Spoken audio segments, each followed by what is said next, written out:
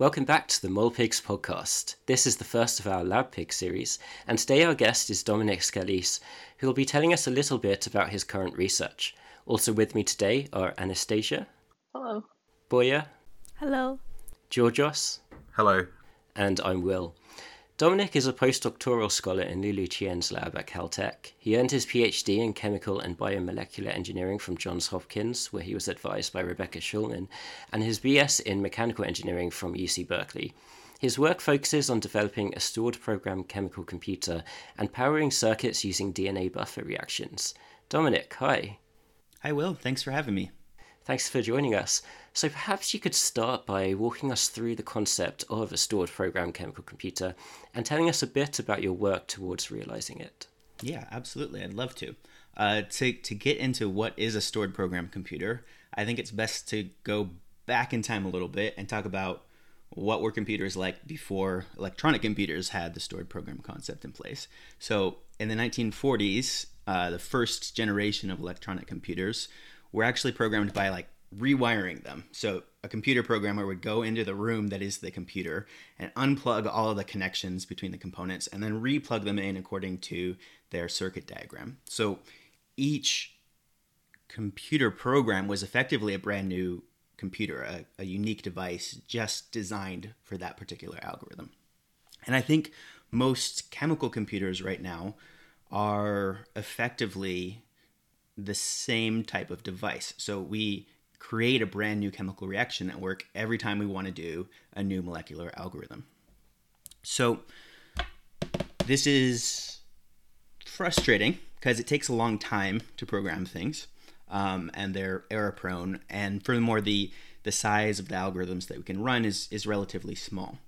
So right now, if you want to make a brand new molecular circuit, it's going to take at least months if you're incredibly lucky, or quite likely years, or for some people, perhaps even a full degree to get from the planning stage to actually implementing and debugging and getting rid of all the leak in the circuit. And Boya, he's here as the one of the creators of the leakless DNA strand displacement circuit. So she knows how incredibly challenging and important it is to identify and address those leaks. That's where we spend a lot of our time. But the solution, or one solution, to make programming a lot easier so that it doesn't take months and you don't have to debug the leak of your brand new circuit every single time, is to make one universal circuit that can run any algorithm and then feed that universal circuit instructions to tell it what particular algorithm to run. And it might take a little bit more time to get that one universal circuit running and debugged. But once you have it done, you shouldn't need to debug it every single time you want to run it. So there's a few quotes that I have pulled up here that from early electronic computers, computer programmers that I like, that capture this pre-stored program concept issues. Herman Goldstein, who was one of the computer scientists that built the famed ENIAC computer, said that the thing that makes the modern computer revolution possible is software. The older machines, before software, required one to clumsily perform hand pluggings of connections, which took hours, indeed days. It meant that programming was an art, a very dark art, and it meant that the total instructions that one could write was comparatively small. So he's expressing this frustration with the old style of programming. And then Turing has a nice quote I like, where he describes what it's like to program with a stored program computer. And he says, "It's intended that the setting up of the machine for new programs shall be virtually only a matter of paperwork. There will be no internal alterations to be made, even if we suddenly wish to switch from calculating energy levels of a neon atom to enumerating the groups of order 720. How can one expect a machine to do all of this variety of things? The answer is that we should consider the machine as carrying out orders given to it in a standard form which it is able to understand." So software is that list of instructions, the orders you're telling the computer to do, and a stored program computer is simply a computer that takes software and stores it in memory and executes those instructions. There's a long-winded answer to your simple question. So what what's your approach to doing this? How are you tackling this problem? Yeah.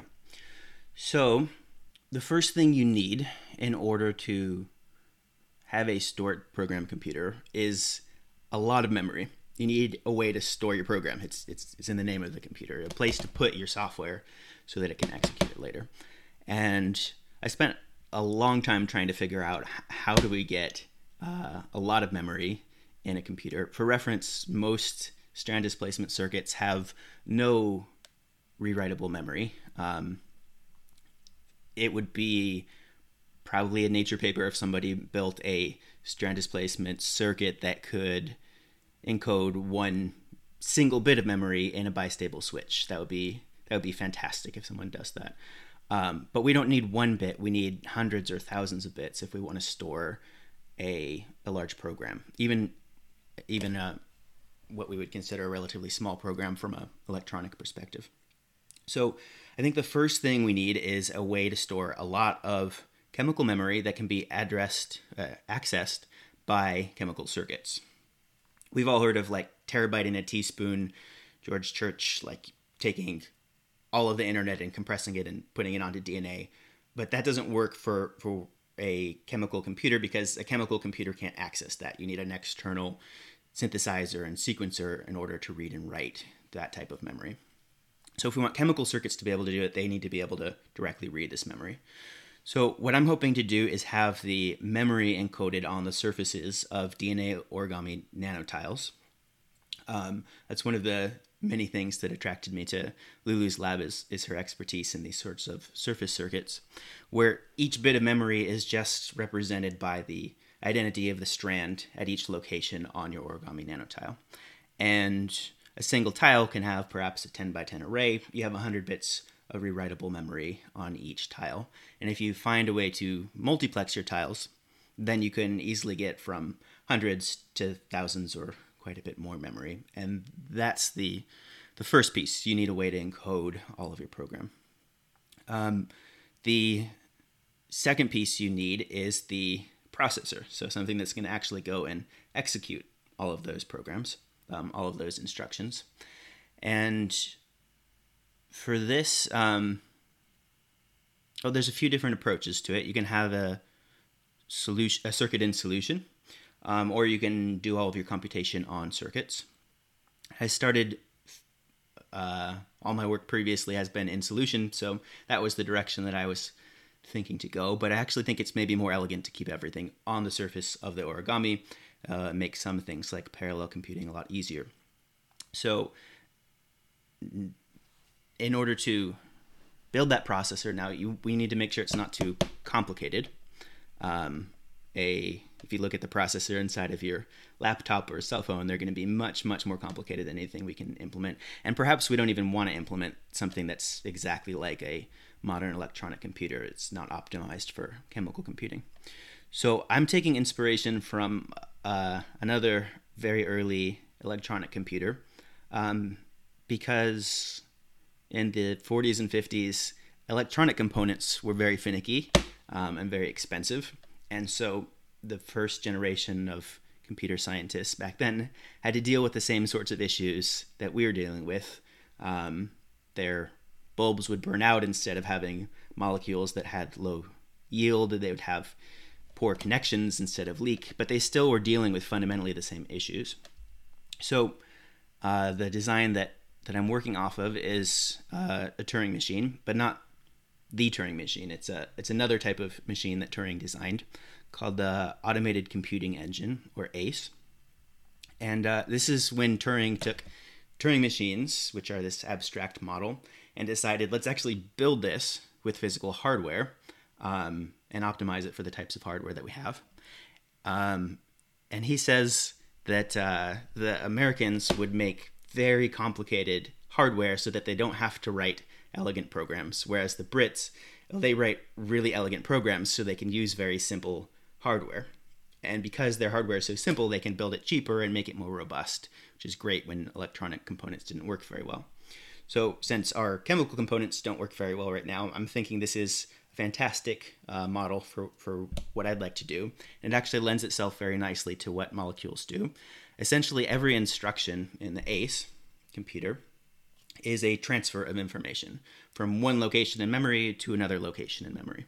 And we can think of this in a molecular circuit as just a reaction. Two molecules come together, they can transmit information from one molecule to the other. Or in this case, two nanotiles come together, they can transmit information from the surface of one tile to the surface of another tile. So it's very natural in a chemical reaction sense to build this type of transfer reaction. It's actually all you really need to build the ACE computer is a way to transfer information and perhaps transform it in the process of moving it over. So maybe you don't overwrite the memory that's encoded in one address or at one tile. Maybe you add the incoming memory into the existing incumbent memory. So my goal is to make, with these nanotiles, a lot of these transfer instructions and use it to build an ACE-style automated computing engine with molecules. So I'm not completely aware of the ACE style, but is your idea to have a kind of centralized computing, central processing unit almost, and then memory around it that it interacts with, or is it more of an extended central processing unit and extended memory that interact with one another? Yeah, so we could do a central processing unit. First of all, this will be all floating around in solution, so it won't be geometrically localized in one central location. But the other issue with a central processing unit is it can only do one thing at one time, and there's a bottleneck for it to access all of the different memory, so it's relatively slow. One thing that molecules do very well is parallel processing, as we saw with the Hamiltonian path problems in the 90s.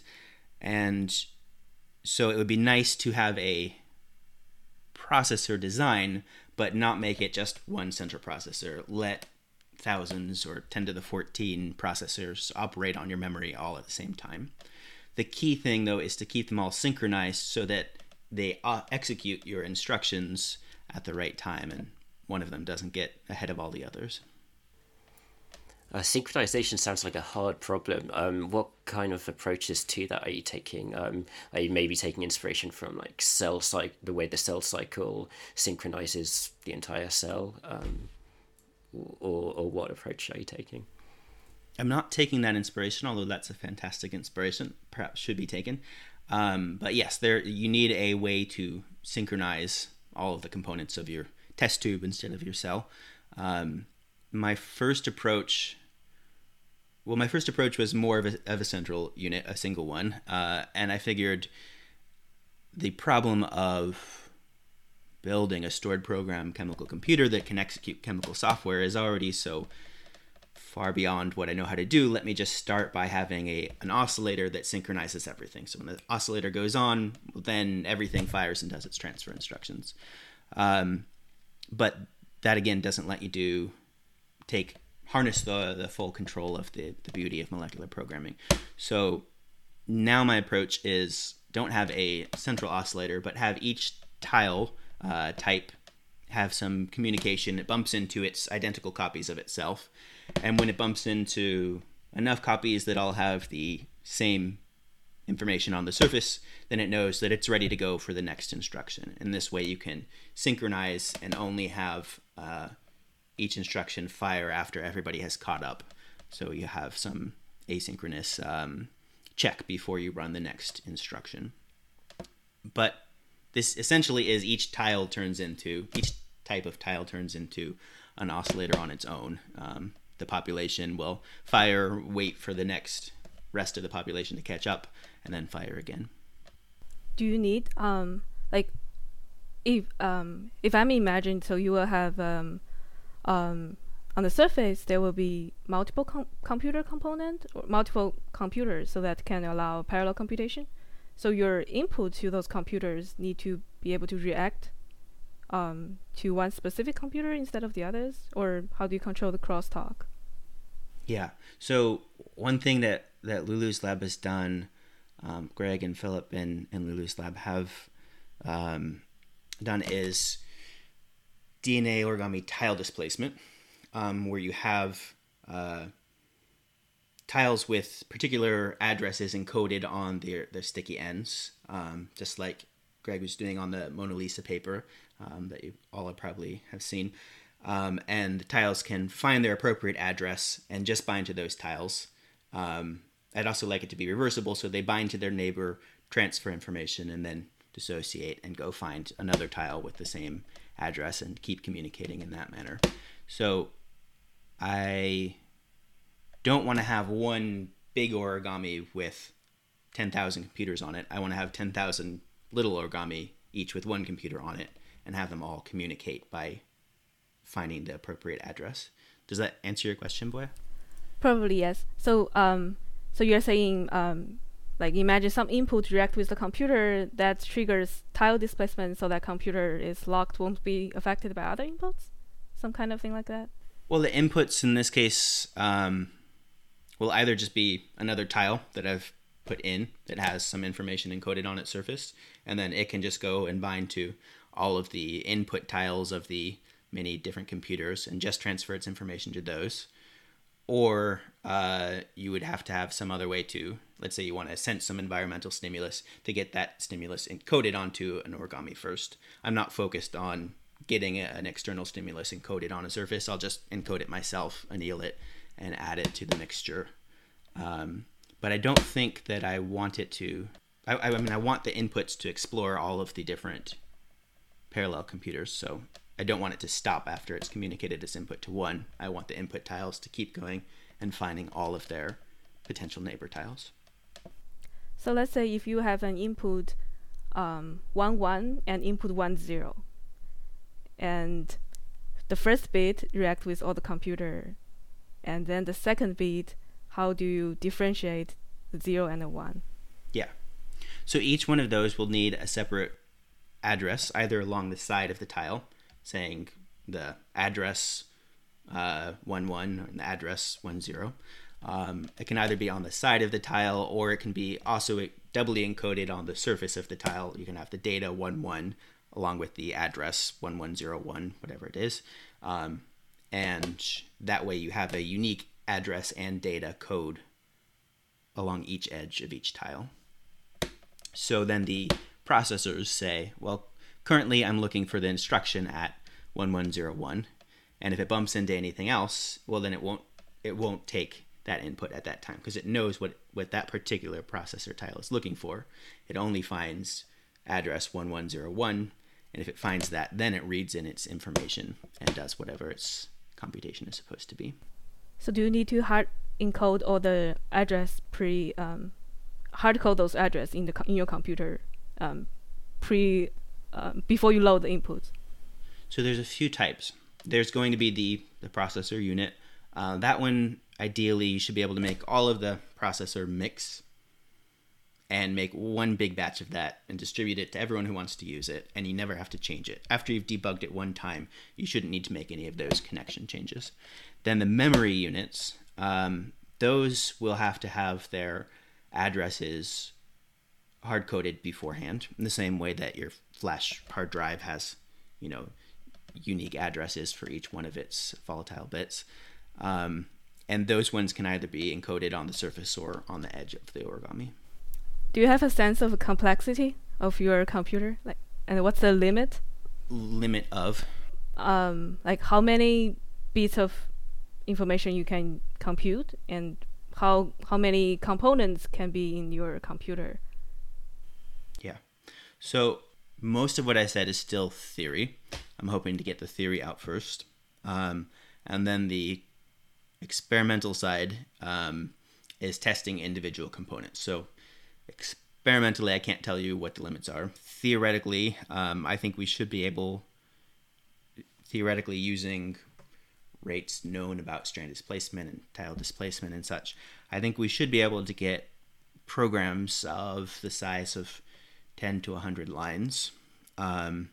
And those are much simpler than anything you can write in MATLAB or Python or C++, but I think would be quite useful, for instance, of making a gel robot that can take 10 to 100 steps or interact with the environment in 100 different ways, or a nanorobot that can sense 10 different medically relevant parameters in the body and then read them out later at a different time. Those sorts of program sizes I think are quite useful. I would be hesitant to say, I mean, on paper we could make it do whatever we want, but I'd be hesitant to say that would actually work experimentally for more than 10 to 100 lines. That's my current target. So from a theoretical perspective, how does the stored program approach compare to like storing information in seeds for things like square tile algorithmic assembly? That's a good question. It's a big question. It lets you keep updating the information. And it also lets you not keep the history of the information as well. So if you're doing computation on seeds, for instance, with Woods et al. Paper, where they mix together a bunch of different tiles from a relatively small library and make it do like many different sorting algorithms and interesting binary operations. You need to keep the whole history of the computation, first of all. But for those types of approaches, you're still needing to build a larger computer in order to execute larger algorithms, generally. And I don't think you'll need to do that for this. You have more memory, but the processor size doesn't need to change. It's fixed regardless. I don't think that answered the question very well, but if you'd like to rephrase a little bit, I can take another stab at it. Yeah. So at least from what you said, it sounds like in terms of the complexity of problems you could solve with a computer, your approach should scale a lot better. Yeah, it scales. The nice thing about a stored program computer is you don't need to change the size of the processor, at least. You just give it more memory, which ideally is something very simple that's just encoding binary bits. So in the Turing quote, he says, let me flip back to it. There will be positively no internal alterations to make, even if we switch from calculating one thing to calculating something else. So it should be uniform sized. The computer should be of uniform size, regardless of what you want to execute. The cost, though, is then if you have a more complicated program, you need to give it more memory, which is like more tape in a traditional Turing machine. And you also need to give it more runtime. But the circuit itself that's doing the computation, that's doing the processing, doesn't need to change ever. And that means you don't have to debug it, re-find all the leaks, and make sure that it works every single time you want to run a new algorithm.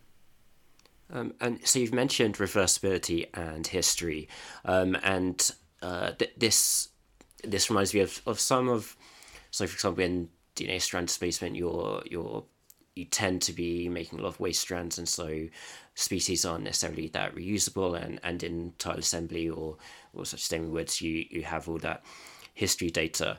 So it sounds like you're coming up with a way to mitigate those problems.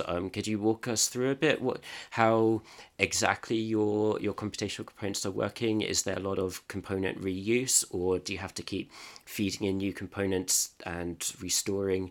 And when you say reversibility, is there? Wait, that's another question. I'll let you focus on that for the time being. Fantastic questions. I probably should be a little bit more humble. Many of the reversibility motifs are not mine and are not my ideas, so I should credit people appropriately. I think going even back to Charles Bennett, so this is like prehistory of molecular computing, it's been shown that if you have reversible computers of any type, they can be much more energy efficient. And so I think that's more or less the principle that you're alluding to. If we make things reversible, we use less energy, less waste. We don't have to provide it with as much stuff, and it can keep running for a lot longer. There are two things that we might want to have be reversible in this system. One is the tiles coming together and falling apart. That's relatively simple. That's just dimerization and undimerization. But the place where you could consume a lot of energy is with the reactions on the surface that are transferring bits of information from one tile surface to another tile surface.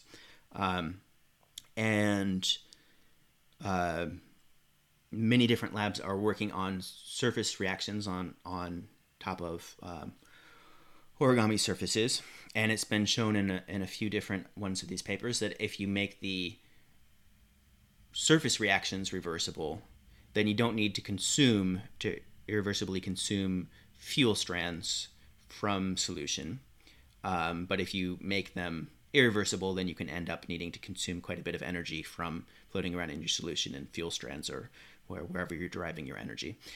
That principle predates me and is not something I've come up with. But there is an interesting complication here, whereas if you have all of your surface reaction, every one of your surface reactions be reversible, as they are in Lulu's 2014 surface CRN paper, then it's very energy efficient, but you're not driving your circuit forward very far. You're kind of waiting for it to do this random walk, and that can be very slow. Some people have found ways to make traps to try to get it so if the random walk gets to a certain place, then it keeps going forward. In this case, I think we need to have some sort of either entropic or energetic trap that is going to make the results of each tile transfer step collect on its edge. So the internal parts of the tile surface reactions can be reversible, but their results need to get stuck on the edge so that when they bind to their neighbor tile, they can quickly transfer everything to the next tile. They don't have to wait for things from different parts of the tile to catch up and transfer over. So in that sense, I think that it will require some irreversible reactions. Otherwise, things will be prohibitively slow and just never complete. But you are targeting reversible computation then? You're kind of doing that fundamentally, or are you also considering irreversible computation, like irreversible computational primitives in this? Especially as you mentioned the Turing machine, which is intrinsically irreversible. Yeah. I am planning to use other people's motifs that are reversible, but mixing in one irreversible step, which kind of breaks down calling the whole thing reversible. So I'm trying to keep the energy consumption as low as possible, but this one extra step means you will irreversibly consume some level of energy to drive everything forward. And so in that sense, it's probably a little less aesthetically appealing, but it's more practical in that it drives the system forward. Well, in a sense, you do need some entropy method of driving that forward. If you had no irreversibility at all, then as you say, it'd be a random walk. Right. And the longer and longer the computation goes, because the time scales with the square of the number of operations, you'd never get to the end if you want to do a long thing. But have you looked into making the frequency of irreversibility of these irreversible operations dynamics? Maybe you could keep lowering it as you wanted to reduce the energy, or is that hard coded in either the program or the computer? Yeah, that's a good question. I haven't explored dynamic reversibility, where it'd be pretty cool to let the computer decide when it wants to do irreversible steps. I haven't explored that, so I can't speak very well to it, but it certainly has tickled my imagination now that you brought it up. It's like, what are the design principles behind when you're designing your stored program chemical computer? What are the design principles behind choosing an architecture, an instruction set? How do you actually decide, like, how much you want to leave for the programmer to do versus how much you want your computer to be able to do? Yeah, there's a bunch of different ways to approach that. The instruction set in this case is stolen, practically plagiarized from Turing, except transferred from electronics to molecular computing. And the instruction set is a single instruction, and it's just transfer information from address A and put it in address B and find the next instruction at address C. So it's a single instruction, keeps things very simple. If we want to make machine level instructions that are more complicated than that, we could do so, but then we have to put in more complicated chemical hardware to actually implement those. And right now I'm saying that we're already at the limit of what is possible to build with existing technology. It's so hard to get it to work that I want the hardware as simple as possible. And I can't think of anything simpler, so I'll keep it at this single instruction set, just a transfer instruction. But you could get more advanced instructions if you build up the programming pyramid and no longer have a one-to-one correspondence with the machine level transfer instructions, but you can have addition and subtraction. You can have if statements. You can build up these transfer instructions towards those types of higher levels, and then you could keep building up multiplication or I don't know, much fancier types of instruction sets at that point. But that's really compiled down from a human readable programming language down to the machine level or the assembly level, where you have one transfer instruction actually equals one tile binding, one hardware step like that. You could, though, then say it invites the next question of why not have everything compiled down? Right? Like, why even have any machine level instruction? Why not just build everything with one very large Boolean circuit, maybe with some memory device to allow you to do sequential logic as well? And I think that's valid in a sense. Like, we can have a computer program on your laptop that says, give me any program and I'll compile it down into these Boolean circuits with some memory for you. And that's a valid approach. But it then draws you back into each time you get a compiled program that the electronic computer tells you to build in the lab, well, then you have to debug that program. And even though it works on the computer, it's very likely that it won't work very well in the lab, and you'll have to spend months or years debugging it. Also, its size will probably change. If you have a bigger program, you'll need a bigger set of molecules to execute it. So on one side, you might say we want a bigger instruction set to make it more powerful. I don't think we can do that with existing chemical hardware. And on the other side, you might say I want no instruction set and just do large circuits. And I think that then defeats the purpose of making it so you don't have to debug the circuit every time. What kind of iteration time scale are you thinking could be achieved with this? So obviously you mentioned that building DSD circuit from a zero end could take months to optimize. What do you envision being the time set? Like, could I just order some more DNA and have it arrive the next day and use that for the memory, or is it even quicker than that? Do I do something to the mixture itself? Yeah, I think it should be quicker than that, ideally. I don't know if I'll get it to work. We'll see. Maybe someone else will figure out the right way to get it to work. But ideally, if I could wave my magic wand and have some stored program computer, who cares which architecture, work, you should have the processor or parallel processor set, and I should only have to make that one time. I anneal like, I don't know, tens of liters of this stuff, and I don't have to make it again for 10 years or a year, maybe. Now, you can just take that and add the memory to it, but you do have to encode the memory somehow, and that's probably going to be on a different set of tiles. But you should be able to have one tile, and you just specify the address on its sides and the initial information on its surface. And that should probably be possible to do with a very limited set of strands. So you shouldn't need to order new strands each time. Just anneal one origami or your sets of input origami with the appropriate addresses and surface information. And then mix that with your universal mix. It's kind of like punching holes in punched cards. You spend some time getting those punch cards ready, but then you don't have to go rewire the computer. You just feed the punch cards into the device, and it can execute at that level. So I would like to be able to, I mean, this is optimistic, but I would like someday to be able to run any arbitrary program within 24 hours of having conceived it. And can you imagine getting even better than a punch card approach? Can you imagine then actuating this annealing in an automated way, maybe integrating electronically, something like that?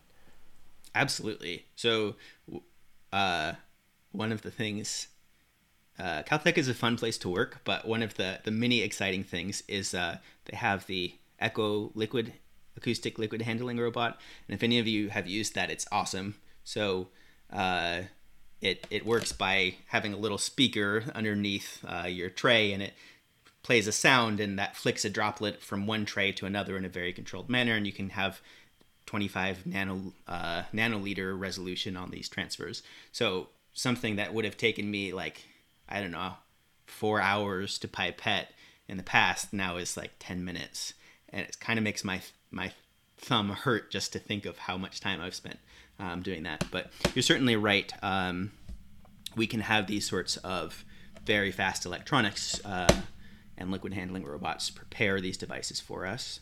You could also do something where you have your punched card, in quotation marks, DNA origami, or however you're encoding the information, pre-made, pre-annealed, but with no information encoded on them, and then flash it with some series of blue or UV lights that pattern the surface in some way.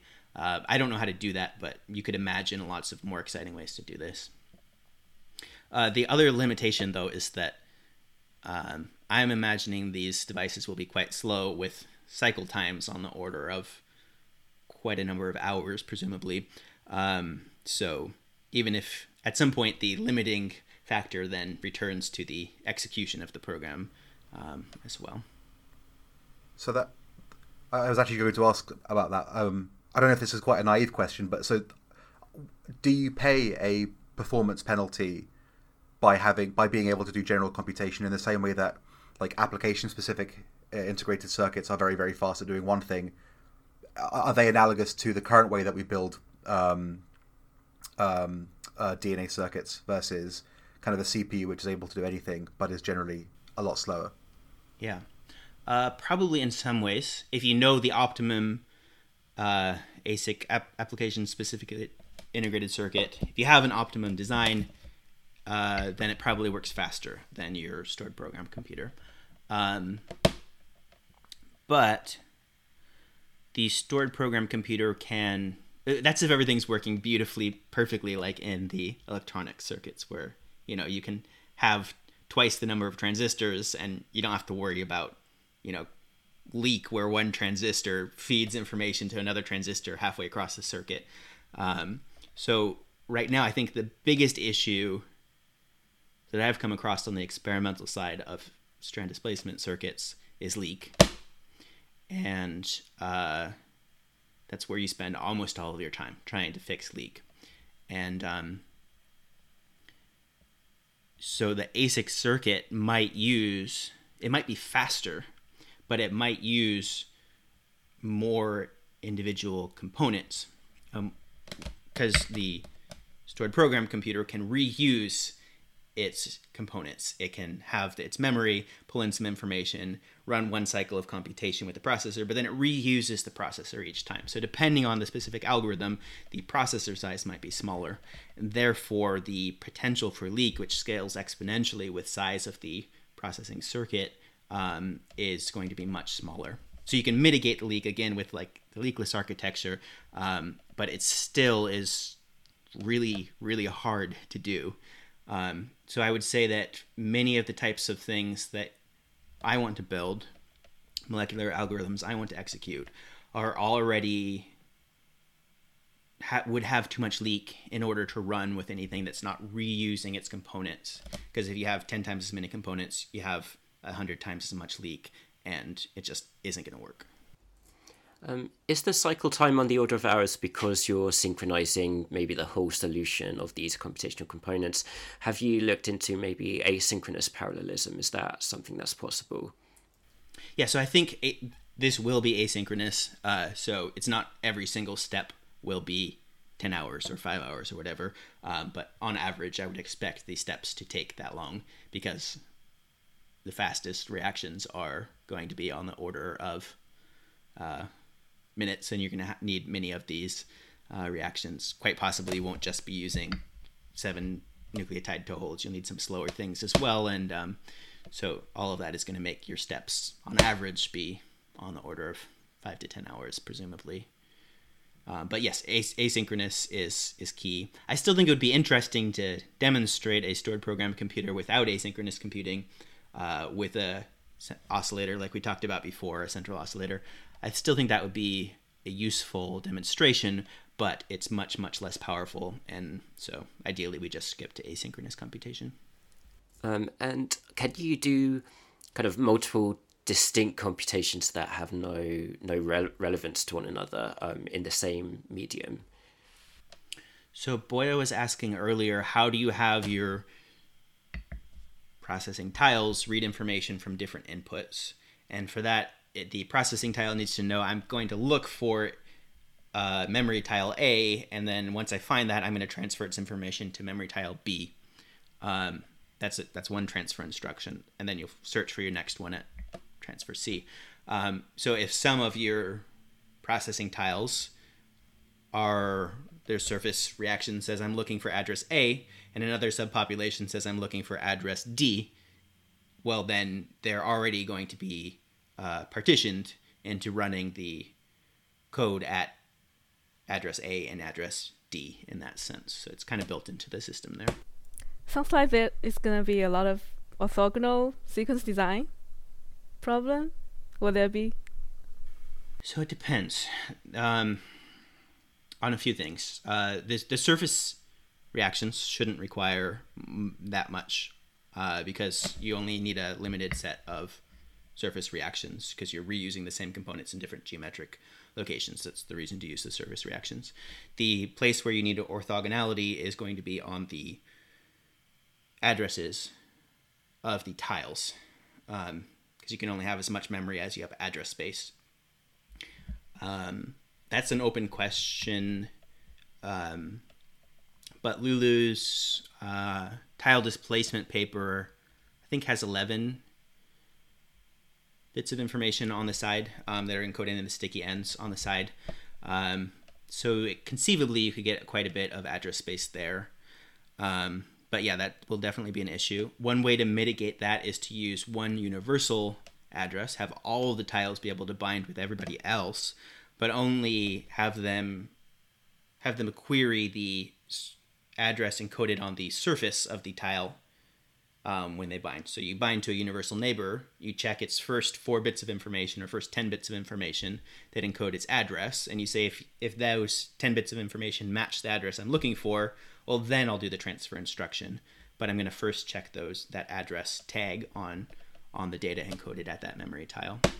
That would be one way to get additional memory space, but it might make things slow because then you have to search through a lot more universal address space. Another thing to keep in mind is, at least right now, I'm targeting 10 to 100 lines of a program. So maybe you don't need that much address space to execute relatively simple programs. And that might seem really small, but for reference, I think the biggest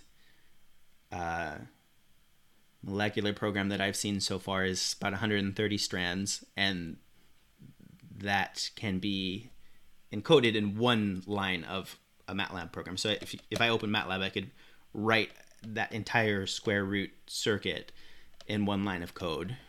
Even though it's quite elegant for the molecules to do it, it still is just really one step of a stored program computer equivalent program.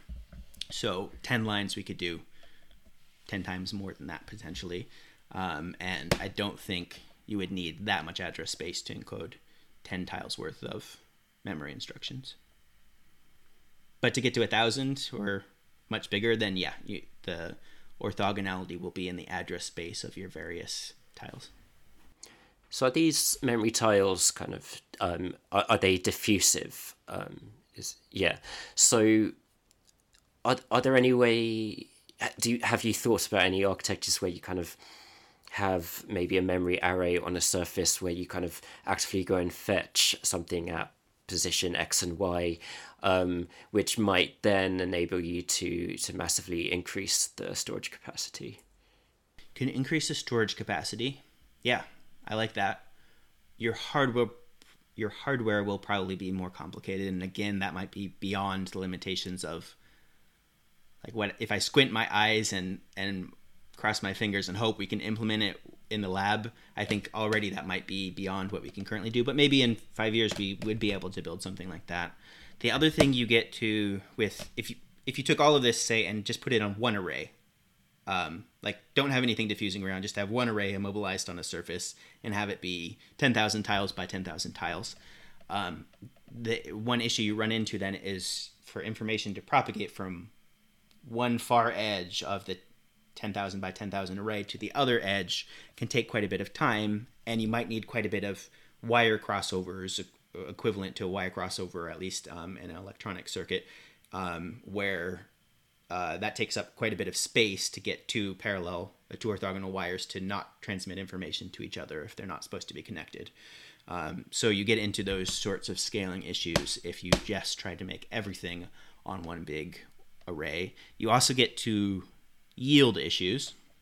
So making that array will be quite challenging, but also probably the bigger the array you get, the lower the yield is going to be. So dimerization, you can get quite good yield.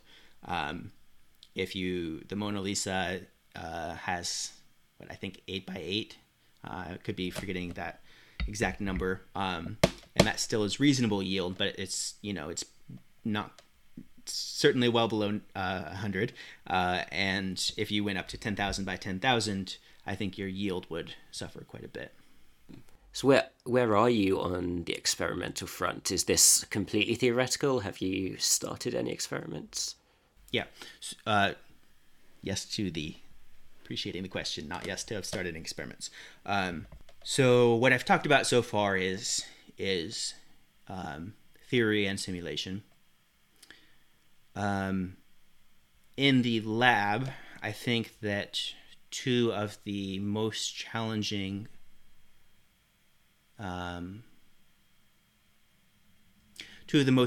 components are getting synchronization, as we've talked about, so that all of your circuit's components know when to execute. And then also getting the addresses to bind, transmit some sort of information that they have bound to propagate the next transfer instruction, and then unbind. So bind, do something, and unbind. Those are two things that I'm exploring in the lab. The binding and unbinding is a small step forward from the existing tile displacement paper, which I did not work on, but I'm trying to extend that to be able to do these sorts of operations. And then the synchronization, I have done a fair amount with, but it really boils down to an oscillator. So anything that can execute instruction 1 and then instruction 2 and then instruction 3 and instruction 4, where these instructions might loop, is an oscillator, right? Because it can loop through on itself. So we need to get a good motif for building these types of oscillations. In the architecture that we've been talking about with all these tiles, each population of tiles will need to essentially be its own oscillator, in that it executes its instruction and then it waits until everybody's caught up and then it executes its next one. That's like a bunch of spikes that turns into an oscillatory signal if you want. And you'll need a bunch of different ones. And right now, building those types of oscillators is really hard. And it's been done with enzyme-free circuits with up to about 3 oscillation cycles, but they peter out, they damp quite quickly. And it's been done with enzymes with a substantially more number, maybe 10 to 30 oscillations. But then enzymes also will go and try to transcribe your origami tiles and cause all kinds of other issues. So I'm trying to avoid using them if possible because of their interactions with nanostructures. So then if you go back to DNA oscillators, the issue comes to fuel consumption, energy consumption. How do you pack in more energy into your system to drive the oscillations longer, but then don't cause terrible leaks to happen that just destroy everything? And then also you're going to be loading this, presumably you have an oscillating signal, but you're going to have it driving some downstream process. So you're taking energy out of the system, so you need to also compensate for that. So that gets into my main body of experimental work, which is trying to build a power supply, a battery that can drive dynamic DNA circuits for much longer than they've been driven in the past. I'm trying to get to 10 cycles for the initial round. I'd be quite happy if that works with these battery devices, and then ideally I'd like to scale. I think it's possible to get it up to 100 cycles. Very hard, but possible to do. So that's where my experimental work has been, is developing these sorts of primitive motifs. What that chemical battery is a high concentration reversible reaction. It's analogous to a pH buffer where you have an acid dissociating into your hydronium ion reversibly. And we can build these types of high concentration reversible reactions as buffers with DNA, which is something I showed in the past, but I only did it with a single strand of DNA. So now if you want to buffer a circuit or a structure, then you need much more elaborate motifs for actually buffering those types of devices. And that's where I've been experimentally, is trying to buffer complex enough motifs to drive an oscillatory signal for 10 plus cycles. That's really cool. Is this battery kind of, it's a buffer, and then once you've used up all of that buffer capacity, that's it? Or is there any way to replenish it dynamically whilst it's happening? Yeah, great question. It's fun talking with y'all. Feels like a miniature, like a breakout session at a DNA conference. It's very exhilarating after all of COVID isolation. Yeah, you can recharge them.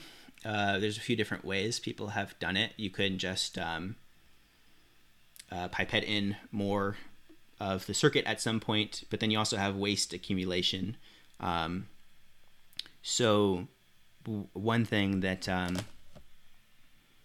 a master's student and I worked on at Johns Hopkins, Chinyu, is a pumping system that continuously resupplies your it can take any circuit and makes it run in a pump system for multiple cycles. And this is actually taking a step back. It's like, I like to think of it as like plugging your device into the wall, into a socket in the wall. You can run forever. If you aren't plugged into the wall, you have the buffer battery. Well, then it can run for a certain number of cycles before the battery dies. And then maybe you plug it into the wall to recharge the battery. But if we're just for now conceptually looking at the plugging it into the wall motif, you don't need the battery at all during that. So for this, you can take any existing DNA circuit, and we did it with the 2006 C-Lig original enzyme-free DNA strand displacement gates. And we just took his device and we put it into the pump setup, very simple chemostat pump setup, and showed that we can get it to run, I think we did 10 cycles of different inputs that were being flowed into the system, and the circuit responds appropriately, adjusting its output according to the inputs. So that's how you can recharge any circuit. As long as it's connected to the pumps, you can keep getting it to work. You don't need to make any chemical modification, which is kind of a neat thing, because there's a lot of circuits out there that maybe, well, if you could keep them working for more than one cycle without any chemical modification, they'd be quite interesting. You can do that for the buffer as well. The math for both the chemostat and a set of buffering reactions actually works out to be the same. The ODEs are identical, or nearly identical. So they're doing the same thing of regenerating your reactions over time. But one of them is consuming a depletable resource in order to do that, and the other one is using a mechanical motif to do that. But you could use the plug into the wall pump motif to regenerate any circuit, including a buffer circuit, and then unplug it from the wall after the buffer is recharged, let it run for 10 cycles, disconnected, and then plug it back in when you want to recharge it. Oh, nice. Okay, and in the time we have left, I thought it might be nice to get your perspective on some more personal questions, particularly with the transition from grad school to postdoc still fresh in your mind. Were there any big surprises for you in that transition that you weren't expecting? Yeah, lots of big surprises. I don't know that I have time to enumerate all of the surprises. But I think that probably the biggest surprise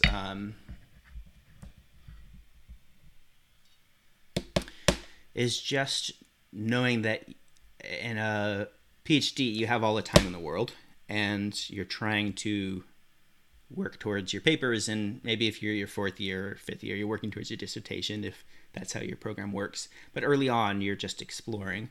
I think in the postdoc stage, it feels much more like you're exploring, but you're building the groundwork for what you want your next stage to be. So this is your chance to, with no tenure clock, to get the hardest pieces of your long-term goals working, so that when you do have your tenure clock, if you're so lucky, then you don't have to build those hardest initial pieces. You have them under your belt already to use.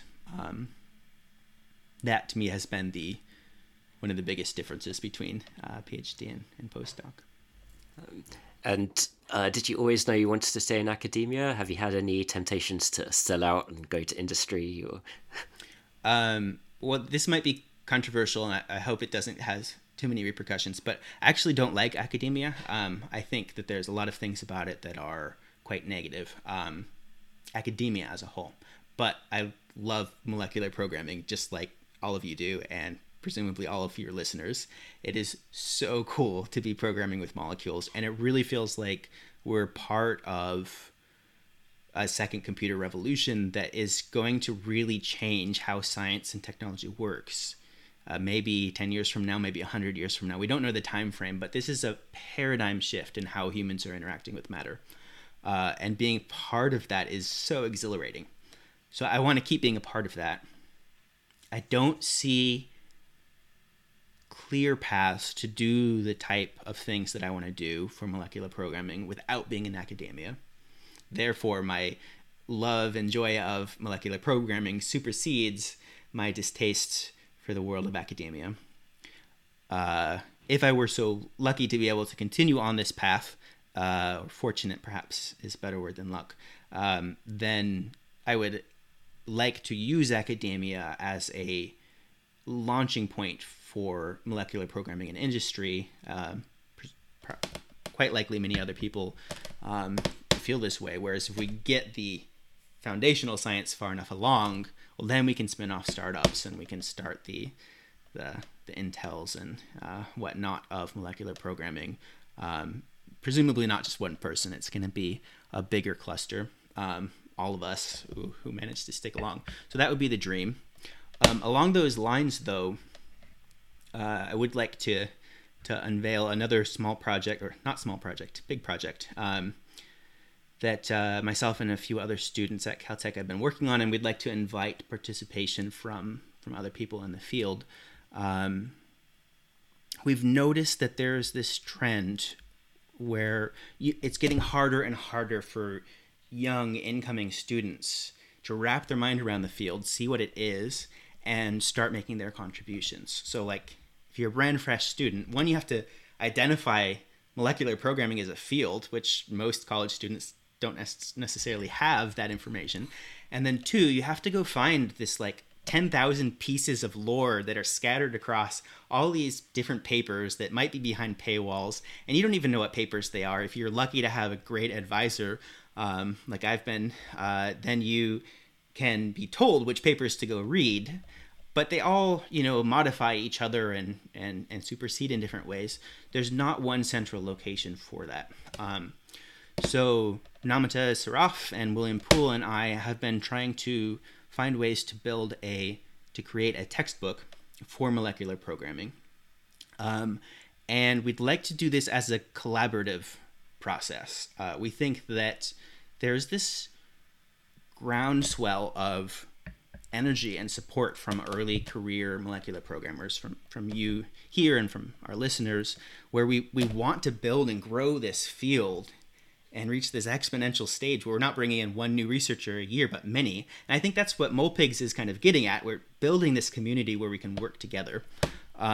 So for the textbook, we'd like to invite interested people to to join us on the editorial board to decide what the textbook is about, although we have some initial concepts and we'd like it to be about the field as a whole. And then we'd like to invite experts and passionate molecular programmers to contribute their section or chapter or paragraph on what they're most knowledgeable about to the textbook to be edited together, so that we can get one central location, all of the mature principles of molecular programming to draw in and inspire and support early career molecular programmers as we proceed to the next stage.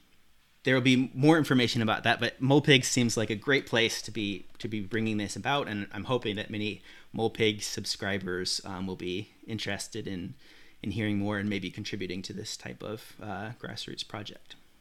Yeah, thanks for the announcement. I know I'm really excited by that idea, and yeah, I'm sure everyone will be. Is this going to be kind of like a traditional textbook? Are there going to be any maybe an open source collaboration, or what kind of approach are you taking? Yeah, we'd like it to be open source. So our motivation here is not money. We're not going to get rich. We want to drive the field. It's also not altruism either, though. Like, we don't just want to have this as a line on our broader impact section of an NSF. We want this to drive and stimulate the field. So to do that, we think keeping it open source is the best option. It might be for the first 1,000 copies or so, it might be $5 or some nominal fee so that we can recoup our publishing costs. But if we're able to find those publishing costs in other ways, which is what we're looking for right now, then it would just be fully open source and free. One other thing we're working with is figuring out how do we update it over time. So right now we want it to be, here's what's known, not the cutting edge, but here's what's known that's not really going to change that much about molecular programming, so that early career people can wrap their mind around it very easily. But over time, that cutting edge or bleeding edge is going to be changing, and so we can incorporate and change and add more content. So we'd like to find ways to not just make one round of the textbook, but make it updatable. Probably means an electronic copy, open source, obviously, like we said. But we also really want to have like a tangible thing. So the open source copy presumably will be free, but I think you'll be able to like pay the printing costs and get a physical thing that contains all of this wisdom and lore concentrated in one place, and you can flip to whichever page you want at your leisure. So presumably it'll have both of those aspects. I'm very excited about this now. For what background will this book be targeted? Like pure, will it be mainly for engineers? Will it be quite a mathematical textbook, or will it be kind of more high level for anyone just finishing up their undergraduate degrees, hoping to move into graduate school? Yeah. We'd like it to be for any undergraduates, senior undergraduates, and early graduate students too, as they're ready to learn about molecular programming or have just started learning and really want to dive in and get all of the nitty-gritty details, like, I don't know, how do you get kinetic rates for four-way strand displacement? Like, have all of that in there. It's really targeted towards that.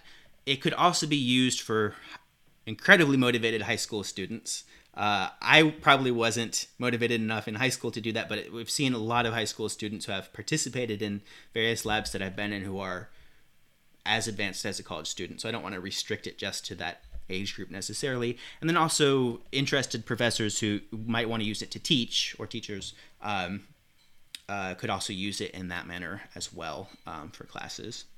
But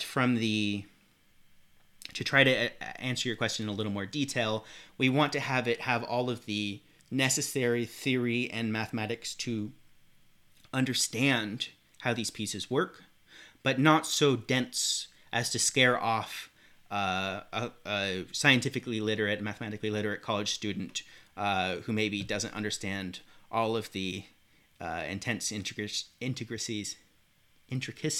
of computer science. So yes, math, but not only math, and you don't need to be a abstract mathematician to understand it.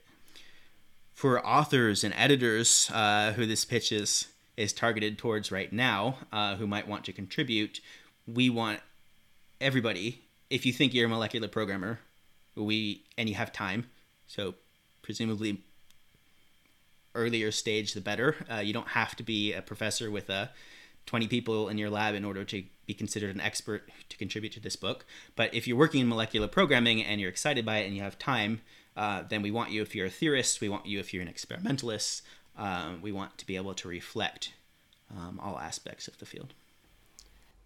And for these people who are starting their journey in high school or in college, what kind of advice might you tell them? Might you put in the preface to kind of help them on their way? Of the textbook, I can't say right now because we haven't written that, and this is certainly not my project alone. Right now, it's conceived by Namita and Will and myself, but hopefully very shortly that leadership will expand to broader groups. So I don't know what the introduction will say, because that will be however many people are participating. It will get to decide what the introduction says. But if I was just speculating a little bit on high school students getting into molecular programming independent from the textbook, I have two thoughts. One is that the Steve Jobs and Bill Gates and Elon Musk and all of the people in traditional, what we consider traditional technology, like molecular programming aside, who are not the first generation, those people for molecular programming are sitting in high school classrooms right now. So like we are the Turing and von Neumann generation, or perhaps that's like Ned and Winfrey, perhaps, were people who might not be as big of names, myself at least, but that we are that first generation. But the people who are going to take what we're doing and transform it into this second computer revolution, this chemical computer revolution, they're still in high school, maybe in elementary school. And so if we want to draw them into this profound paradigm shift, we need to reach out to them and try to break down these barriers and draw them in. So more plans we can make now are going to help the field in 10 years if we can start to draw these people in. Advice that I would actually give to them, I think what's helped me most for molecular programming is trying to say, what do you want the world to look like in 100 years or 50 years? Some long-term thing, some lifespan type of time scale, and then say, well, how do we work towards that?